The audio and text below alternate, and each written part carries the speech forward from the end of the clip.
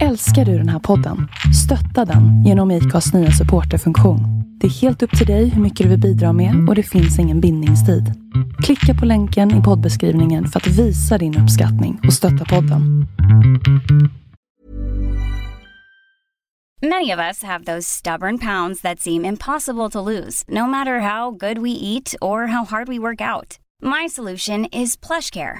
PlushCare is a leading telehealth provider with doctors who are there for you day and night to partner with you in your weight loss journey. They can prescribe FDA-approved weight loss medications like Wegovy and Zepbound for those who qualify. Plus, they accept most insurance plans. To get started, visit plushcare.com/weightloss. That's plushcare.com/weightloss. Quality sleep is essential. That's why the Sleep Number Smart Bed is designed for your ever-evolving sleep needs. Need a bed that's firmer or softer on either side? Helps you sleep at a comfortable temperature? Sleep Number Smart Beds let you individualize your comfort, so you sleep better together. JD Power ranks Sleep Number #1 in customer satisfaction with mattresses purchased in-store. And now, save 40% on the Sleep Number Limited Edition Smart Bed for a limited time. For JD Power 2023 award information, visit jdpower.com/awards. Only at Sleep Number stores or sleepnumber.com.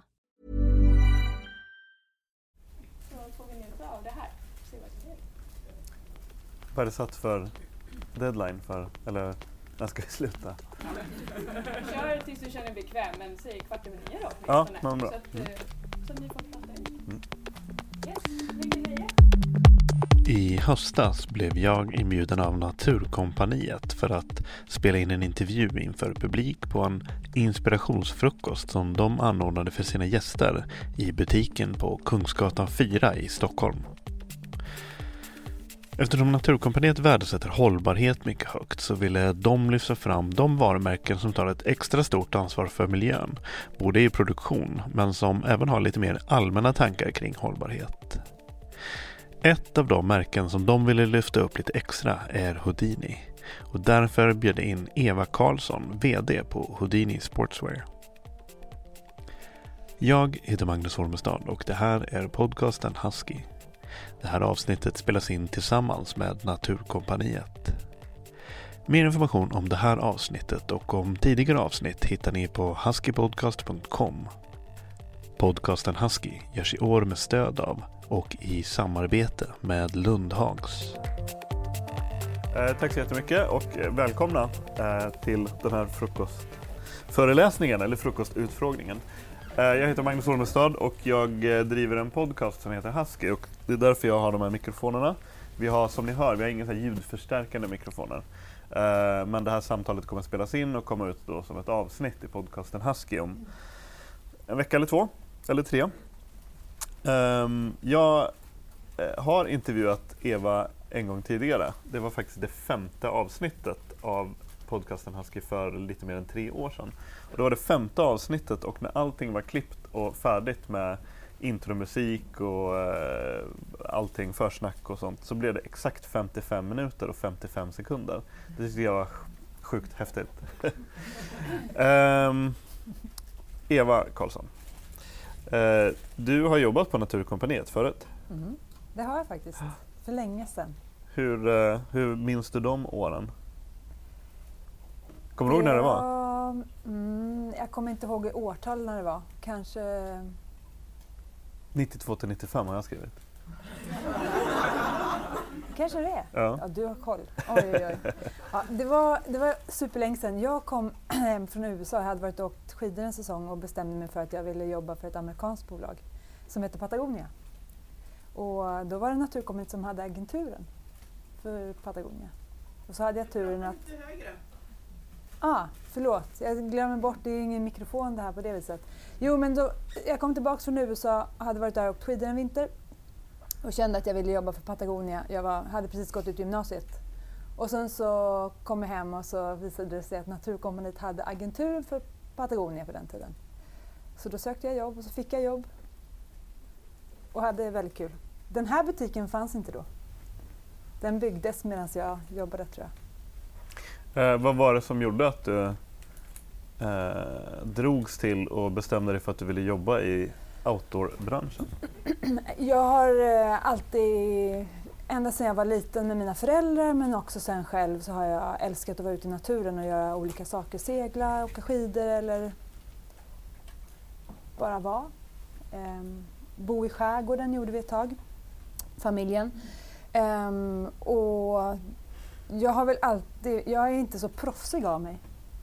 Jag tolkar det så i alla fall. Att jag gillar att jobba med saker som jag verkligen älskar. Jag gillar liksom inte jobbet som sådant, att vara VD oavsett vad. Utan jag gillar att jobba med produkter och människor som jag tycker är på riktigt kul. Men känner du aldrig att det var något, för ibland att man kan, då var du ganska ung, men jag tänkte så här att det är inte alltid helt oproblematiskt kanske att jobba med sitt intresse, jobba med det man brinner för då kanske ens härliga hobby och härliga fritidsintresse förknippas med arbete. Jag förstår inte det. Det fanns inget bättre? Nej, det fanns inget bättre. Det är ju inte samma sak att jobba som att vara ledig och åka skidor. Väldigt stor skillnad. Men att kunna jobba med det och verka i ett område där man verkligen bryr sig och har visioner om vart man skulle vilja ta det. Det är väl det som är grejen, att kunna vara med och påverka det där. Men hade du 1992, hade du så här planer, tänkte du långt framåt liksom att ja, men nu jobbar jag här och då nästa steg jag vill ta är det här och det här liksom. Hade du någon slags strategi? Jag skulle inte kalla det strategi, men jag tänker att som alla andra har man drömmar om vad man skulle vilja göra ungefär. Men jag tänker att det är väldigt mycket att man är med och på när man får en chans och säger ja. Och så därför blir det lite bananskalseffekt också, tror jag. Om jag kan titta på mig själv för några år sedan när jag hade mer vanliga jobb, så då var det mer, när jag bytte jobb, då var det mer att man bytte från någonting än att byta till någonting. Bytte du till spännande jobb eller slutade du från jobb som du kände att nu räcker det här? Jag kom från gymnasiet. Så jag bytte liksom från plugg till att göra någonting kul i jobbet. Och sen hade jag tänkt att jag skulle plugga till arkitekt. Men då kom jobbet som var kul i vägen och gjorde att och skidåkningen och allt möjligt annat. Vad var det du gjorde på Naturkompaniet? Jag fick ta hand om Patagonia då, för det fanns en distribution för Norden och sen så hade vi på den tiden 2 butiker. En här borta runt knuten på Stureplan. Så då åkte man till USA och köpte in och jobbade med olika saker. Vad var det med Patagonia som du fastnade för? Att det var de gör jättebra produkter och det gjorde de då också. Ännu bättre då, mer unika då än idag kanske. Men sen så hade de en filosofi bakom som jag tycker är fantastisk. Där man inte tänker bara på produkten utan man tänker på världen och människorna och naturen. Kom du nära Yvon Chouinard? Ja, jag har klättrat med honom. Bland annat. Surfat. Jo, på den tiden, det var ju länge sedan som sagt, så då var han väldigt aktiv. För det kommer jag ihåg när jag intervjuade dig förut, så då sa du att han var en sån förebild som du hade. Vad har han betytt för han var någon som, innan du ens träffade honom så var det redan där någon som du såg upp till? Eller? Nej, jag hade ingen aning om det. Men jag jobbade ju där i flera år än Naturkompaniet-åren, för sen jobbade jag direkt för dem. Och han mer än företaget Patagonia har varit viktiga. Jag tycker något som är coolt med honom och som jag tänker att jag tror att jag har tagit med mig det, men att man är trygg i att känna i magen att det här är rätt eller fel. Att det inte alltid behöver vara att man går till någon rapport eller tänker på det man har lärt sig på universitetet, utan att någon slags inre kompass, moralisk kompass. Det här känns ju rätt. Det måste vara rätt. Så gör jag. Har du någon så här personlig anekdot från honom eller med honom ifall du ändå liksom har klättrat med honom? Och hur är han som person? Jag tänker ingen specifik anekdot, men jag kommer ihåg att alla tillfällen där man tänker sig att en VD går upp och ställer sig och pekar med hela armen och har mick och grejer, så sätter han sig, eller många gånger så satte han sig på en stol, fast inte så här utan bak och fram, så han kunde luta över ryggstödet. Väldigt avslappnad liksom. Väldigt annorlunda på så vis. När kom du i kontakt med Houdini för första gången? Det var nog på den tiden, för att Patagonia fanns i Naturkompaniets butiker, men Houdini fanns också där. Och Lotta, som jag ibland stötte på här på Naturkompaniet, hon som är grundaren till Houdini, vi åkte en del skidor ihop och vi stötte på varandra mer uppe i bergen än vad vi gjorde på jobbet. Faktiskt. Så på så vis så hade jag koll på både hennes produkter och Vad var det med, företag. vad var det med produkterna och det varumärket som fick din uppmärksamhet? Liksom? Vad var det som du gick igång på? Det stack ut på ganska många sätt, men jag tänker att det var unika produkter på den tiden. Då fanns det ju bara de här smarta små värmeplaggen som inte tog någon plats och som man alltid kunde få med sig om man var bergsklättrare eller skidåkare. Som var så smart att det var unikt, inte bara här i Sverige utan det var världsunikt. Så att det var många som fick upp ögonen för dem. Coolt. Du kom in på Houdini 2001. Mm. Hur gick det till? Liksom, blev du tillfrågad eller sökte du? Nej, det gjorde jag inte. Men jag tänker, jag ska fortsätta på det här. Coolt. Jag tycker det var coolt för det var en tjej i branschen som gjorde någonting väldigt eget. Också det här med att vara modig och gå sin egen väg. Att inte bara göra som alla andra, utan hon gjorde produkter som hon upplevde var mycket bättre. Och det var de också. Och sen så vågade hon göra det hela vägen i en bransch då, som är full av, som alla branscher, full av konventioner och oskrivna regler för hur man borde och inte borde göra. Så hon var verkligen modig. Och jag var på Patagonia och var nöjd med det. Och sen så gjorde jag ett jättespännande projekt som konsult 10 år senare på Salomon, när Salomon skulle börja göra kläder. Så jag hade jobbat på Patagonia som var extremt produktdrivet och sen Salomon som är tvärtom marknadsdrivet. Och hela den tiden så hade jag ju som användare känt att men gud vilken bra produkt, förutom att herregud, tänk om man bara hade gjort så här, då hade den varit fullkomligt perfekt. Så upplevde jag det många gånger på Patagonia och sen upplevde jag precis samma sak av andra skäl på Salomon. Så det var dags att göra något eget. Men hur menar du då, alltså, om du ställer dem mot varandra, var Salomon mer att de hoppade på trender på ett annat sätt? Att det var snabba, att det var kortare beslutsprocesser, att nu ska det här ut för nu är det här hett? Eller? Ja. Inte så oseriöst som det. Väldigt intressanta studier i ungdomskultur och konsumtionsbeteenden och sådär. Men utan någon högre tanke på vart man vill ta sig själva som företag eller bidra till världen. Det saknades ju, tycker jag, helt. Nej, det gjorde det nog inte.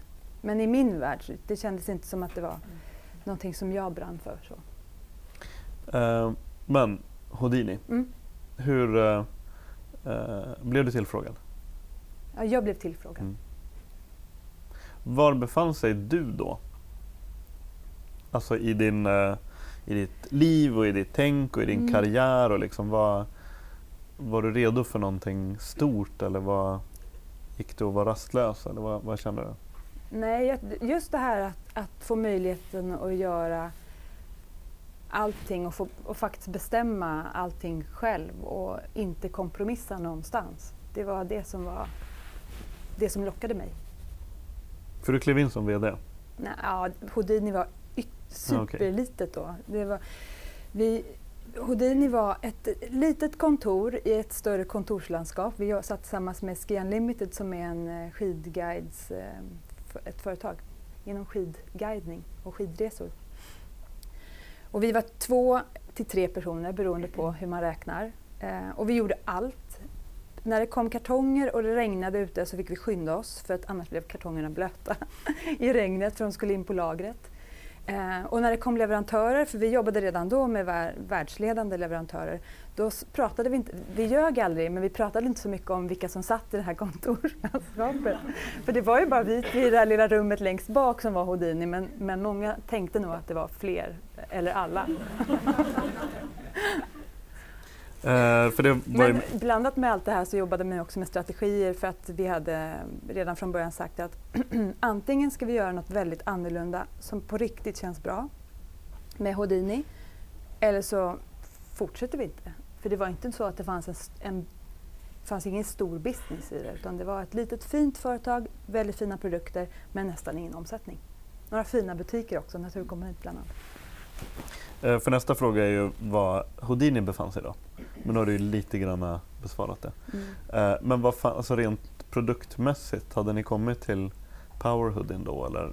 Nej, det fanns de här punktmarkerande underkläderna, underställen. Värmeplagg liksom. Faktiskt tror jag mest användes de av just bergsklättrare. Expeditionsmedlemmar, en del skidbestigningstopptursmänniskor. Men det var det ganska fanns inte smal lika många målgrupp. då. Väldigt smal. Lite som klättermusen lite grann. Väldigt specialiserade grejer. Väldigt, Vad fick ni för mottag? För ni sålde inte bara i Sverige utan ni sålde i några andra få butiker i andra länder. Till exempel Norge. När du började, hade du redan så här dagen innan och veckan innan, hade du redan liksom som en färdig plan, typ det här vill jag göra, det här vill jag göra, det här vill jag göra, någon slags lista som du bara kliade i fingrarna typ, alltså, så fort vi kommer igång så ska jag rulla ut det här, eller började du lite grann på noll och fick lära om och utvecklas tillsammans med företaget, eller hade du som någon slags färdig handlingsplan? Jag tror att man har jag hade i alla fall en färdig liksom, känsla för vad man skulle vilja göra i form av produkter som inte fanns. På den tiden så var det väldigt vanligt i branschen och nästintill så konventionellt och självklart att någonting som stack ut blev ifrågasatt, nämligen utseende, alltså estetik. Att tänka kvalitet i form av att någonting ska åldras med skönhet och vara vackert om 10 år också. Det fanns inte. Ett underställ var på något sätt credit om det luktade illa, var halvgenomskinligt och noppade. Så var det då. Och det är ju inte så idag. Det ser man på allting här inne på Naturkompaniet. Att det är på något sätt saker som man har gjort så vackra som de kan bli också. Eller mycket i alla fall är så idag. Men på den tiden var det inte alls så, utan det var tvärtom. Och det ville vi ändra. Och jag tänker inte, det var inte bara jag, vi var ju redan ett litet gäng och nu är vi ett större gäng. Och jag tror att vi alltid har jobbat så. Det är inte en persons vision utan det är ett gäng kompisar som på något sätt delar visioner om vad man vill ta. Oss själva och våra produkter. Och kanske också få lite effekter utanför Houdini. Men fanns det några fler, var det där estetiken och hållbarheten i form av utseende och så, fanns det andra förbättringsområden som du direkt eller som ni direkt hade identifierat? Här finns det tomrum och här kan vi komma in och fylla det här. Ja, redan från början, om man tänker att det var ett friluftsföretag, produkter gjorda för människor som älskar friluftsliv och natur, så var det ju en bransch som då inte överhuvudtaget tänkte tanken att man åstadkom negativa saker för naturen. Och det ville vi ju förändra. Och det var ju en del av, vi såg att Houdini, precis som alla andra företag, var en del av problemet snarare än en del av lösningen. Och det sa vi från början att antingen blir vi en del av lösningen eller så kan vi inte fortsätta. Då lägger vi ner. Det är klart att det tog tid, men det känner vi fortfarande idag att det motiverar på något sätt vår existens. Det var väl en del företag som på den tiden åtminstone som sa det mer eller mindre rätt ut att det är inte, miljötänk är inte en del av vår affärsidé. Precis. Så var det. Och det var ändå företag som jobbade med inom frilufts-outdoor-branschen så att säga. Men idag vet alla mycket mer om vad vi har för inverkan om vi inte passar oss och hur vi inser att vi också måste ställa om mycket mer än vad vi har ställt om idag. Hör ni? Ja. Under de här åren som företagsledare och sedermera VD, vilken typ av situationer har du lärt dig mest? Vilka tillfällen har du utvecklats mest? Liksom? Vad är det för typ av scenarion som du har? Antingen du kan ge specifika exempel eller bara lite flummigt och luddigt. Vi har ju växt väldigt mycket, så att om man tänker jag personligen, så är det ju utveckling i form av att jobba i ett litet kompisgäng som en startup, 3 personer, till att vi nu är närmare 40. Det är ju en stor förändring i hur vi måste jobba tillsammans och hur jag måste fungera som ledare kanske. Men jag tycker annars att vi har tränat tillsammans på att balansera upp liksom otålighet, för att det måste bli bättre, det måste förändras, vi måste ta nästa steg.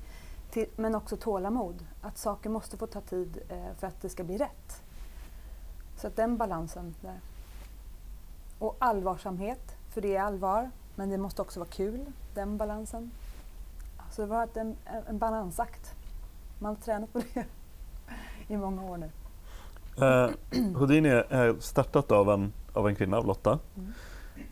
Har Houdini haft någon slags, från början och tills idag, har Houdini någon gång haft någon slags balans åt ändra merparten herr eller ändra merparten dam? I produkterna? Nej, från början var det 50-50 skulle jag säga. Och nu för tiden så är det det är 70% herr nu. Det beror på att vi säljer i Asien, bland annat Japan och Taiwan och Kina. Och i Japan, där vi har varit längst, det är jättestor skillnad på vilka som handlar sådana här typer av produkter. Mycket fler killar. Jag tänkte för just att man har ju hört historier också om hur liksom på 90-talet att det fanns inte egentligen outdoorkläder som var för tjejer. Precis. Hur såg det ut på 90-talet och tidigare på utbudet när man skulle köpa jackor och sånt? Ja, det var ju många, alltså, det var ju länge sedan nu, men då fick ju tjejer anpassa sig och köpa herr XX small när det fanns. Men så gammal är inte jag riktigt. Det har funnits, men det har ju alltid varit liksom en dominans av killar och produkter. Man kanske har haft det som utgångspunkt. Vi har jobbat med andra saker på Houdini eftersom vi har varit mer tjejer och tycker att det är mycket roligare att jobba 50-50 eller vara en blandning av människor överhuvudtaget. Så vi har hela tiden strävat mot att försöka få jämvikt mellan killar och tjejer internt på jobbet. Hur ligger det nu egentligen? Det är nästan 50-50. Nästan 50-50. Vad är din roll som VD på Houdini Sportswear? Vi har ju ingen hållbarhetsavdelning och just nu, även fast inte Houdini jobbar enkom med hållbarhet, vi pratar mycket om det och vi lägger väldigt mycket av vår tid på omställningen mot hållbarhet, men vi har liksom ingen avdelning utan alla jobbar med det på sina olika arbetsplatser. Dagligen, strategiskt och sådär. Men mitt jobb blir därmed, i just det skedet vi är just nu, så att jobba strategiskt med sådana frågor tillsammans med olika partners, forskning eller leverantörer eller innovatörer på alla de områden där vi måste jobba. Det lägger jag väldigt mycket tid på. Och ibland så är det den här magkänslan, men ibland är det också att verkligen gå på djupet för att förstå någonting som vi behöver kunna förstå för att kunna ta rätt beslut. Så jag är väldigt involverad i sådana frågor. Ibland när det gäller material, ibland när det gäller konsumtion och hur vi kan bidra till en värld där man konsumerar annorlunda än idag. Att från liksom uthyrning till reparationer och second hand-försäljning och sånt där. Men är du mer åt det här fladdra omkring med helikopterperspektiv eller tycker du om att kunna gå inne på design och känna på materialen och tycka till om sömmar och sådär? Jag trivs verkligen på Houdini eftersom vi har den storleken så jag kan vara involverad i detalj i projekt. Men det är inte det jag gör. Jag är bäst på, tror jag, fladdra omkring helikopter som du säger. Fast jag skulle inte vilja kalla det. Det är väldigt viktigt att ha ett övergripande, liksom, en bild över helheten. Så att man inte skapar silos och jobbar med på ett sätt här och på ett annat sätt där. Utan att man verkligen får en komplett bild. Som alla behöver ha förstås. Det är mitt jobb. Hur många är ni på kontoret nu? Ungefär 40. När tror du, var går gränsen för att man klarar av att ha det här? När blir det för stort liksom, för att det ska börja bli lite anonymt nästan? Eller? Jag vet inte. Det finns nog andra som kan sånt mycket bättre än jag. Men jag skulle säga att det blir nog svårare om man skulle komma upp mot 50-60. Man måste jobba ännu mer och annorlunda med det då. Än så länge känns Houdini fortfarande som en familj. Det är bra. Hur kan en helt vanlig arbetsdag se ut för dig? Från du vaknar tills du går och lägger dig?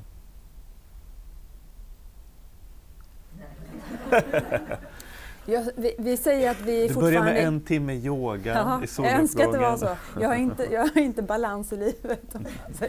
Men vi är nästan som i startup-mode. Och jag tror att många företag pratar om att man på något sätt har kommit in i ett läge där man inser att allting går så fort i omvärlden idag. Så att man måste vara mycket mer dynamisk och agil för att hinna göra det man bör göra för att överleva som företag eller blomstra som företag. Men jag gillar personligen också det här med att det händer mycket. Att det är på något sätt fullt ös. Kreativt kaos? Ja, lite. Men inte kaos. Jo, lite kaos ibland också. Det är bra.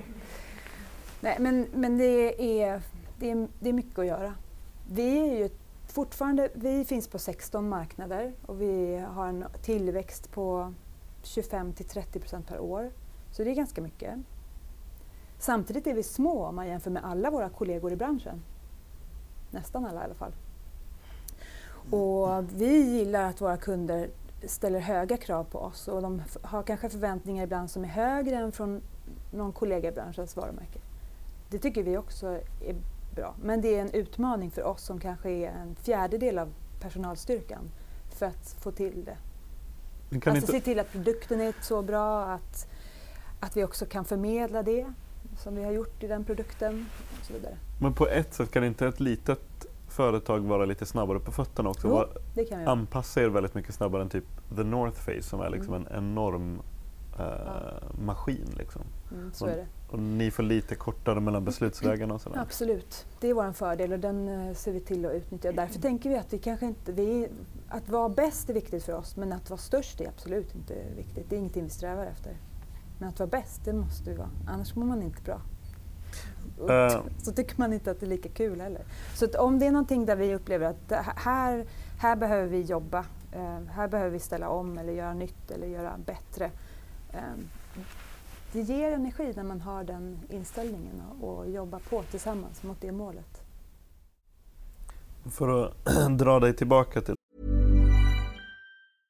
Quality sleep is essential. That's why the Sleep Number Smart Bed is designed for your ever-evolving sleep needs. Need a bed that's firmer or softer on either side? Helps you sleep at a comfortable temperature? Sleep Number Smart Beds let you individualize your comfort, so you sleep better together. JD Power ranks Sleep Number #1 in customer satisfaction with mattresses purchased in-store. And now save 40% on the Sleep Number Limited Edition Smart Bed for a limited time. For JD Power 2023 award information, visit jdpower.com/awards. Only at Sleep Number stores or sleepnumber.com. Flexibility is great. That's why there's yoga. Flexibility for your insurance coverage is great too. That's why there's United Healthcare Insurance Plans. Underwritten by Golden Rule Insurance Company, United Healthcare Insurance Plans offer flexible, budget-friendly coverage for medical, vision, dental, and more. One of these plans may be right for you if you're, say, between jobs, coming off your parents' plan, turning a side hustle into a full hustle, or even missed open enrollment. Want more flexibility? Find out more about United Healthcare Insurance Plans at uh1.com. There's never been a faster or easier way to start your weight loss journey than with PlushCare. PlushCare accepts most insurance plans and gives you online access to board-certified physicians who can prescribe FDA-approved weight loss medications like Wegovy and Zepbound for those who qualify. Take charge of your health and speak with a board-certified physician about a weight loss plan that's right for you.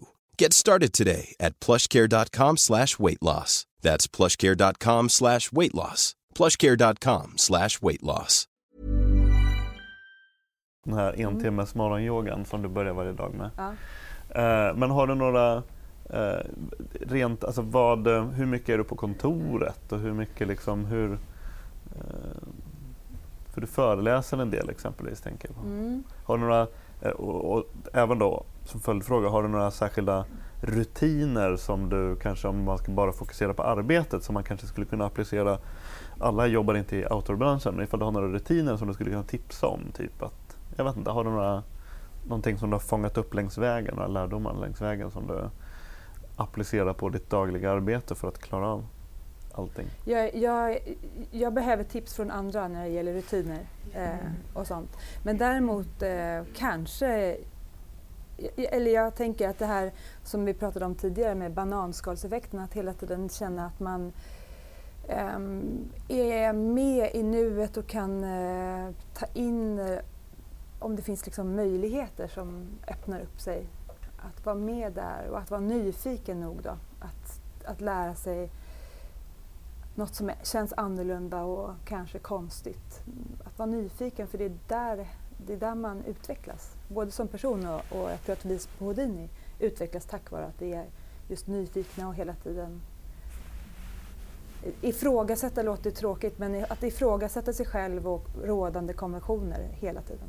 Men då verkar det handla väldigt mycket också om att våga lyssna på sin inre röst, liksom, att våga vara nyfiken. För jag kan tänka mig många, särskilt som vd, att man kanske blir väldigt strikt och dedikerad vad man tror är kärnan i sitt jobb, och då kanske man inte tillåter sig själv att glida av på de här sidospåren. Liksom. Nej, så kan det vara. Det är viktigt att ha den luften, tänker jag. För att glida iväg på de sidospåren. Har det varit något sidospår, något bananskal under åren på Houdini som sedermera har lett till något, inte banbrytande, men någonting som numera är en ny produkt, ett nytt material eller en ny rekrytering eller någonting?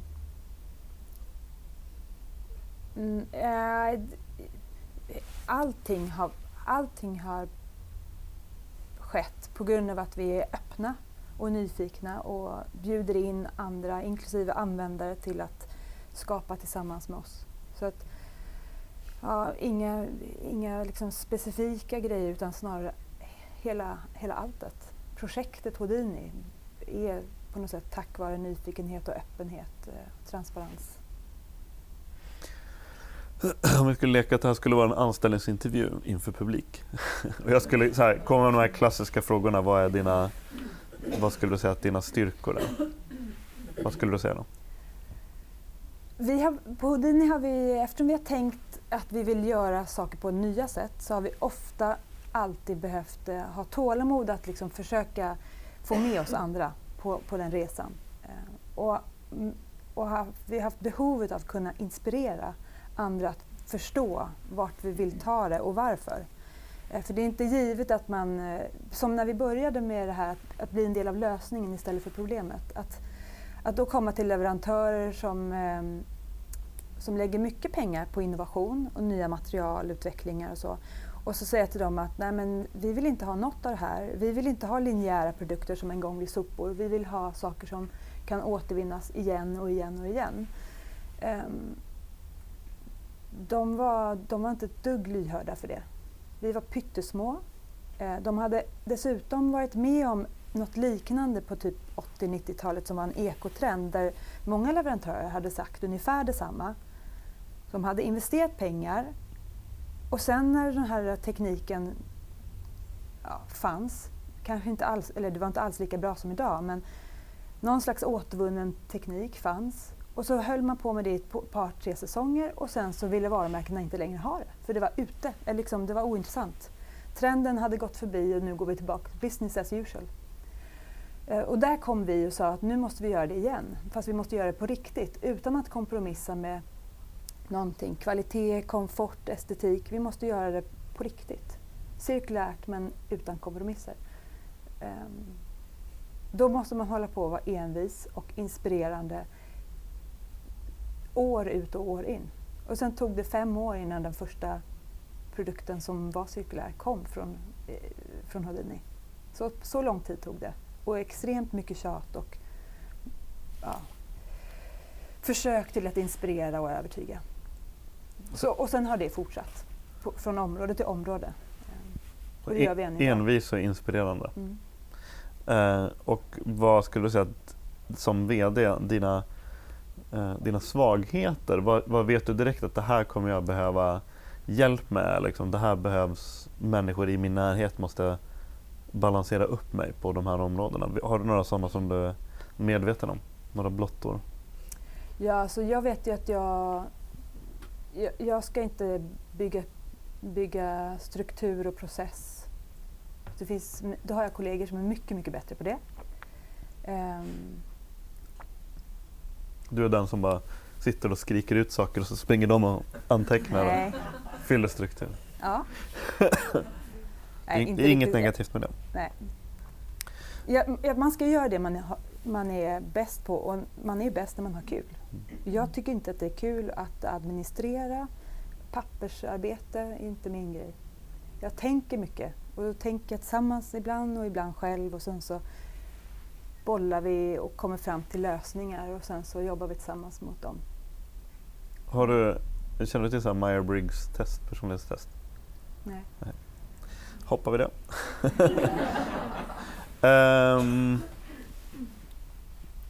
Ni har vuxit från typ 2,5 personer till typ 40-50. 40. Hur går ni tillväga med rekrytering? Liksom, vad är det för människor som du har knutit till dig? Vad är viktigt?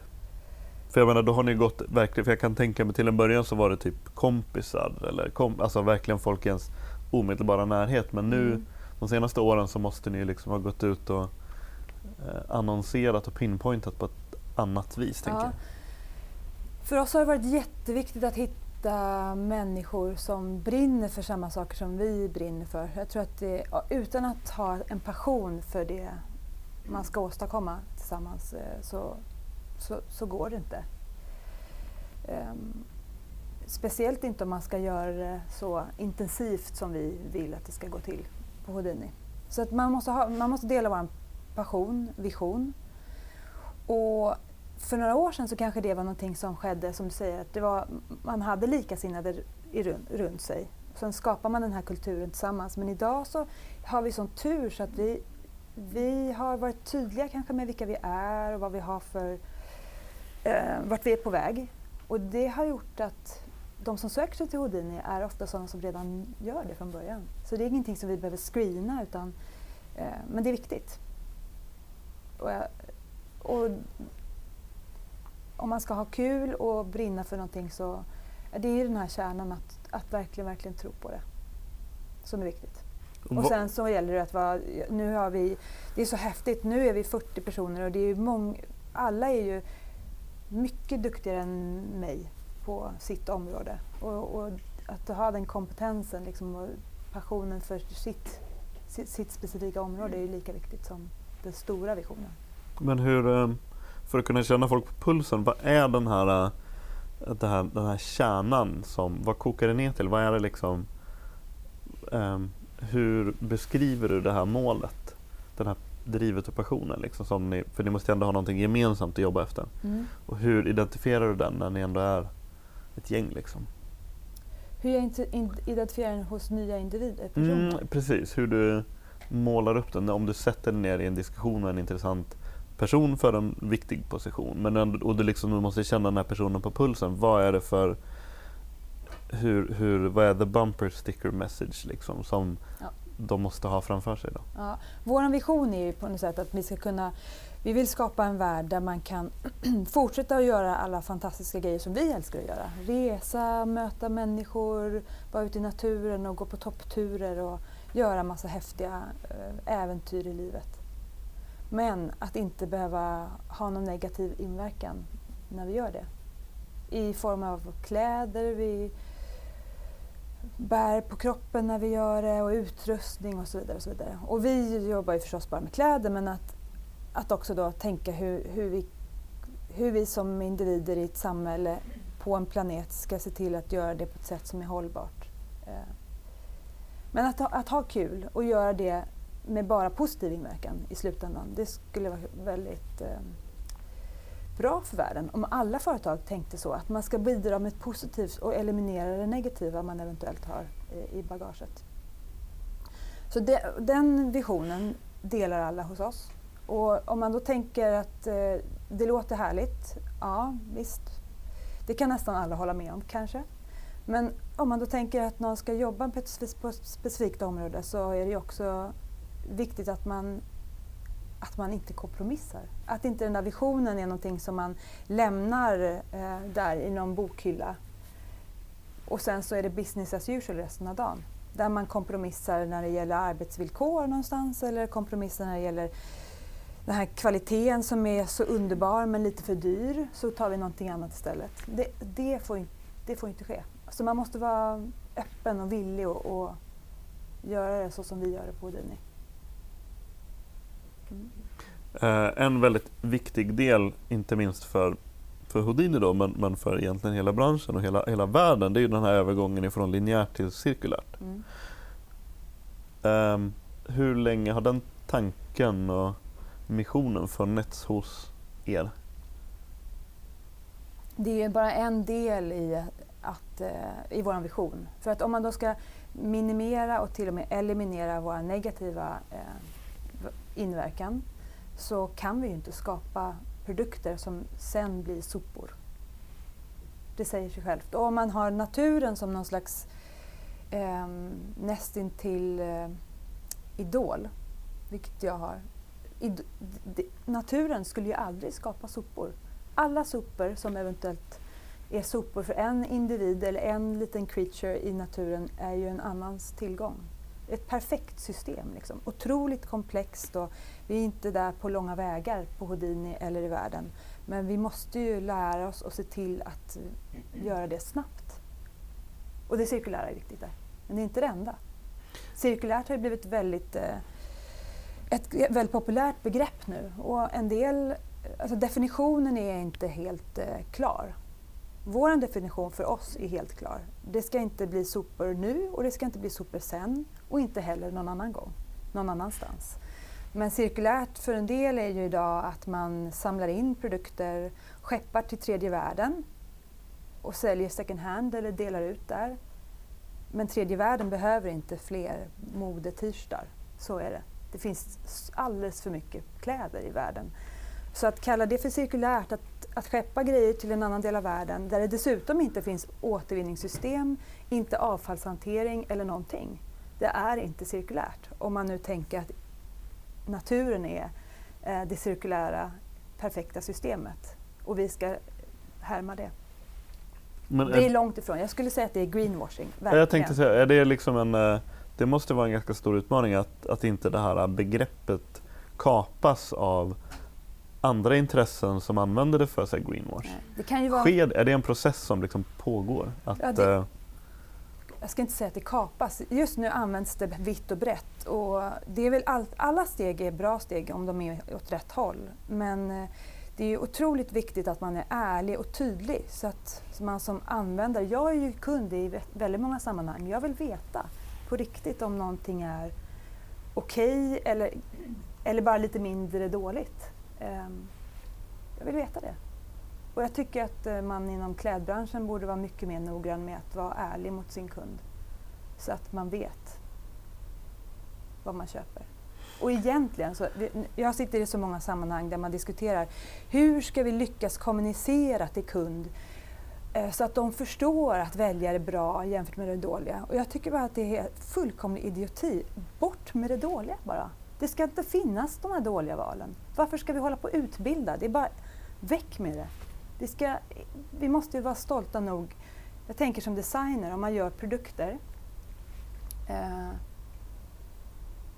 När man en gång bestämmer sig för att bli designer så måste man ju ha en vision om att man vill göra den här absolut bästa produkten som är så mycket bättre än resten som finns på marknaden, som är någon slags konkurrerande jämförbar produkt. Men det är inte många designers idag som får sitta och ha ett sånt jobb.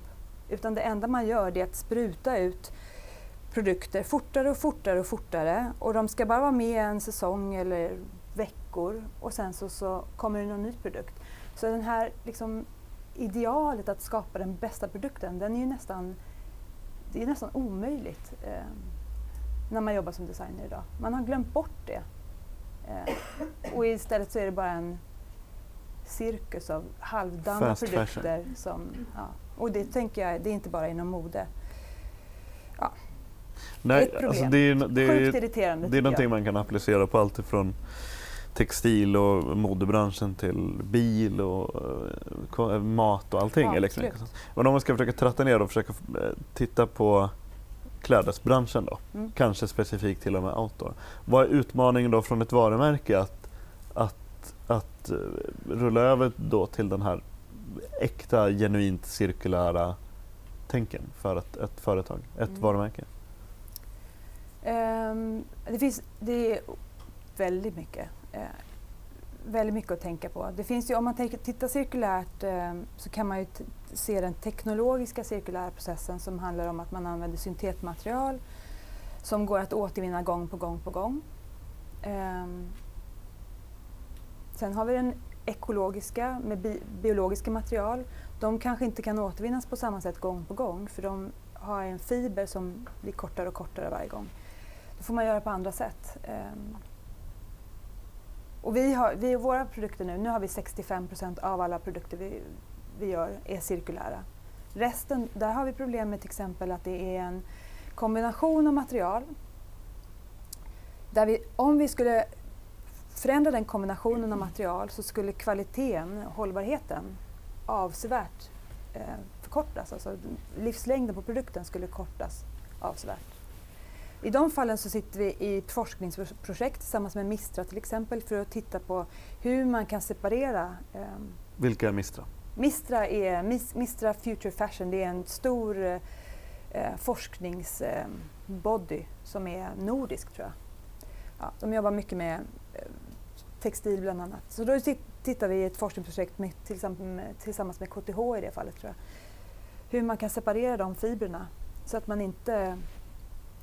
man kan fortsätta att göra en produkt som är lika hållbar, alltså kvalitetsmässigt, användarmässigt funktionell, men också cirkulär. Det är så, och sen jobbar vi på alla fronter skulle jag säga. För att en annan sak som gör att cirkularitet inte är möjlig i alla produkter idag, det är stretchfibrer. Nu kommer vi in på väldigt detaljerat kanske. Men det, för min nästa grej skulle vara från en textiltillverkares perspektiv. Vad är utmaningen från en textiltillverkares perspektiv? Så du får gärna ta med det när du fortsätter prata nu om. Ja, och då kanske det är ett svar på den frågan. För om man tänker sig stretchfibrer som gör att man kan ha rörelsefrihet och allt det här. Den stretchfibern gör att vi inte kan återvinna. Så då tittar vi tillsammans med tygtillverkaren. Hur kan vi göra det så att det är mekanisk stretch? Det har vi lyckats i massa material, inte alla. Så då har man mekanisk stretch, det vill säga man kan få stretch utan att ha stretchfibrer. Det är jättelånga processer det här för att få till att testa i fält, testa i labb och sådär. Där har vi kommit väldigt långt.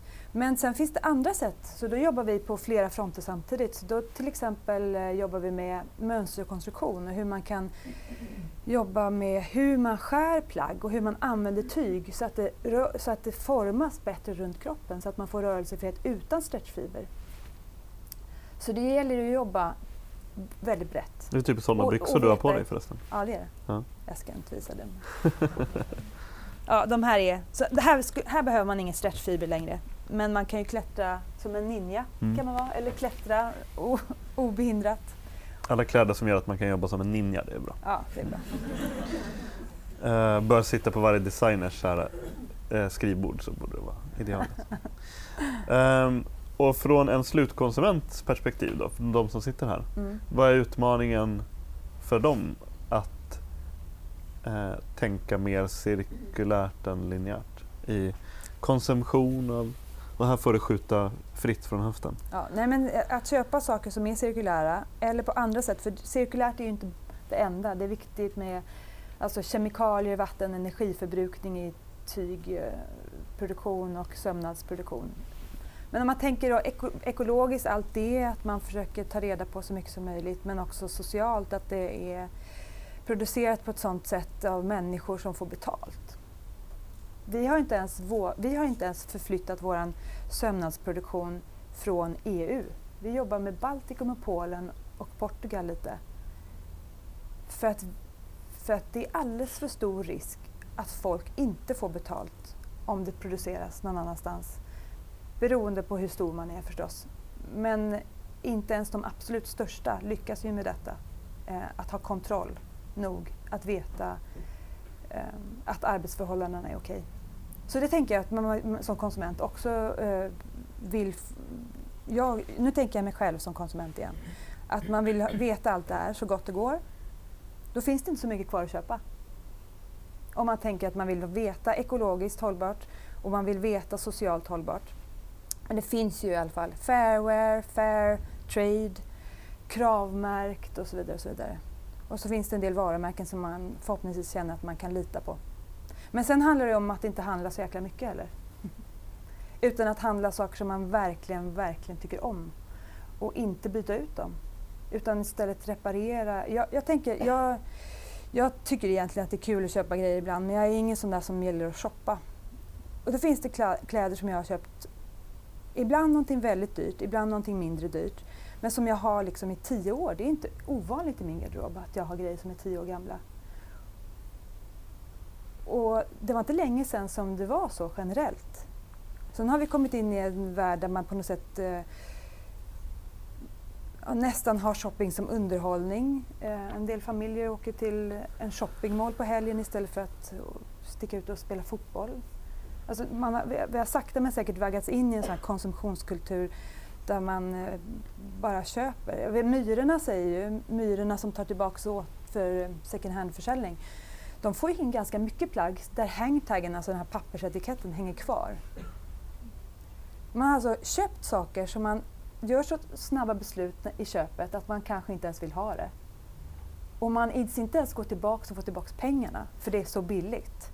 Så lämnar man det på myrorna. Det är tillverkat av någon. Och då vet man att det är bomull som har odlats på ett fält, som har färgats med massa kemikalier någonstans, massa vattenförbrukning, personer som har jobbat i en fabrik, kanske alldeles för länge, det är helt sjukt.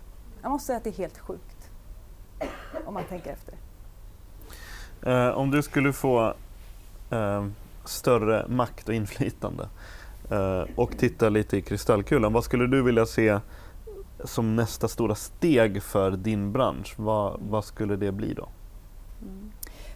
Om vi tänker outdoor så tycker jag, eller friluftsbranschen om man ska använda svenska. Jag tycker det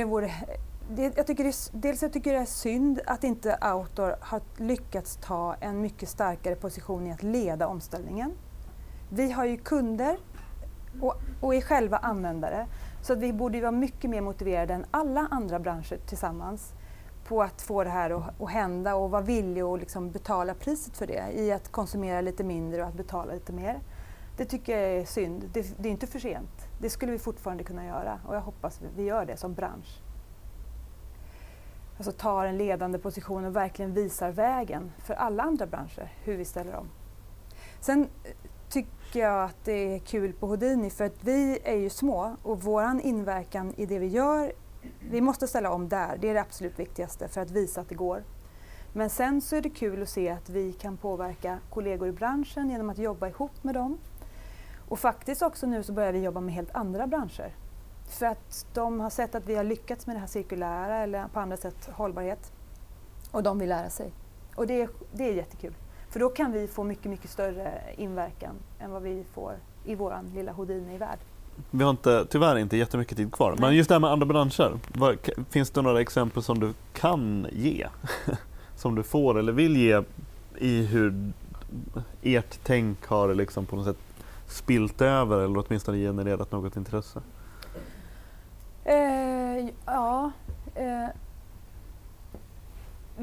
Jag kan inte nämna några jättespecifika projekt, men vi har inom arkitektur och transport jobbar vi nu. Någon slags samarbete. Ja, med spännande samarbeten som kommer ta tid och sådär. Men ja, de är ju väldigt, väldigt långt ifrån där vi befinner oss i vanliga. Och det är inga små Nej, källare? Det är inga små projekt, det är väldigt stora projekt. Jag messade Eva igår kväll och nu kanske hon inte hade sett det, men nej, det hade jag inte. Nej. Men nu har du haft eventuellt lite tid att tänka, för att jag frågade om du hade något så här visdomsord att lämna över till publiken. Nu försätter jag dig i en jättejobbig sits eftersom du inte har gett någon indikation om du har fått eller inte. Nej. Jo, men jag kan ta ett som jag följer någon, om det är på Instagram eller Twitter, jag kommer inte ens ihåg, men Slow and Steady Wins the Race finns det någon som heter. Jag gillar den. Alltså att på något sätt som då designer att ta sig tiden det behövs för att välja ett material eller få till den här perfekta produkten. Det finns många gånger man kan applicera det i livet. Till exempel den där timman av yoga på morgonen. Slow and steady wins the race. Ja, det tror jag är bra. Och att vara... Ja, jag vet inte. Sen har jag du nämnde ju Yvonne Chouinard. Jag tänker en annan person som jag... Också en äldre man, lustigt nog. Men det finns en man som heter Oren Lyon. Som är... Han är faktiskt... Indian chief, vad säger man? First Nation Indianhövding heter det. Han är professor också på ett universitet i New York State. Men 1977 så höll han ett tal i FN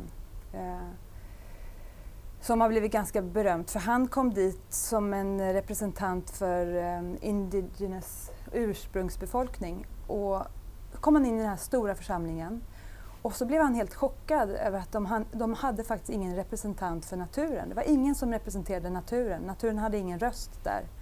Så att istället för att vara sin egen representant då för ursprungsbefolkningen så sa han att då tar jag the seat for the eagle som man säger i indianspråk. Då tog han naturens röst och tog det som sitt jobb i FN.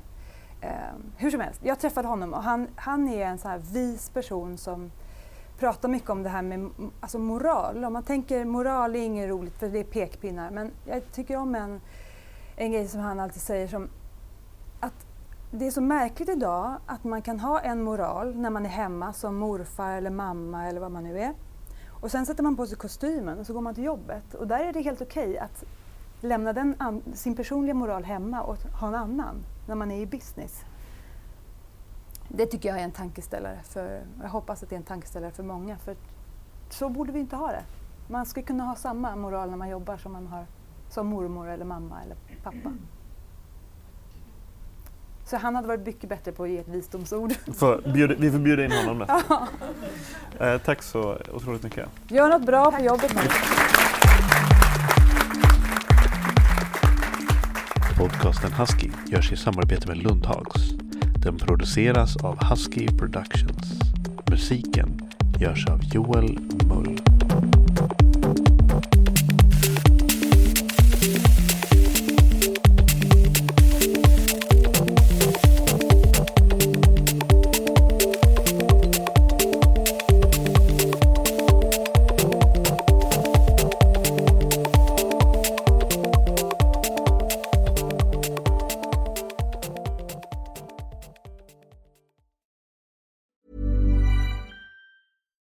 Here's a cool fact. A crocodile can't stick out its tongue. Another cool fact, you can get short-term health insurance for a month or just under a year in some states. United Healthcare short-term insurance plans are designed for people who are between jobs, coming off their parents' plan, or turning a side hustle into a full-time gig. Underwritten by Golden Rule Insurance Company, they offer flexible, budget-friendly coverage with access to a nationwide network of doctors and hospitals. Get more cool facts about United Healthcare short-term plans at uh1.com. Planning for your next trip? Elevate your travel style with Quince. Quince has all the jet-setting essentials you'll want for your next getaway, like European linen, premium luggage options, buttery soft Italian leather bags, and so much more. And is all priced at 50 to 80% less than similar brands. Plus, Quince only works with factories that use safe and ethical manufacturing practices. Pack your bags with high-quality essentials you'll be wearing for vacations to come with Quince. Go to quince.com/pack for free shipping and 365-day returns.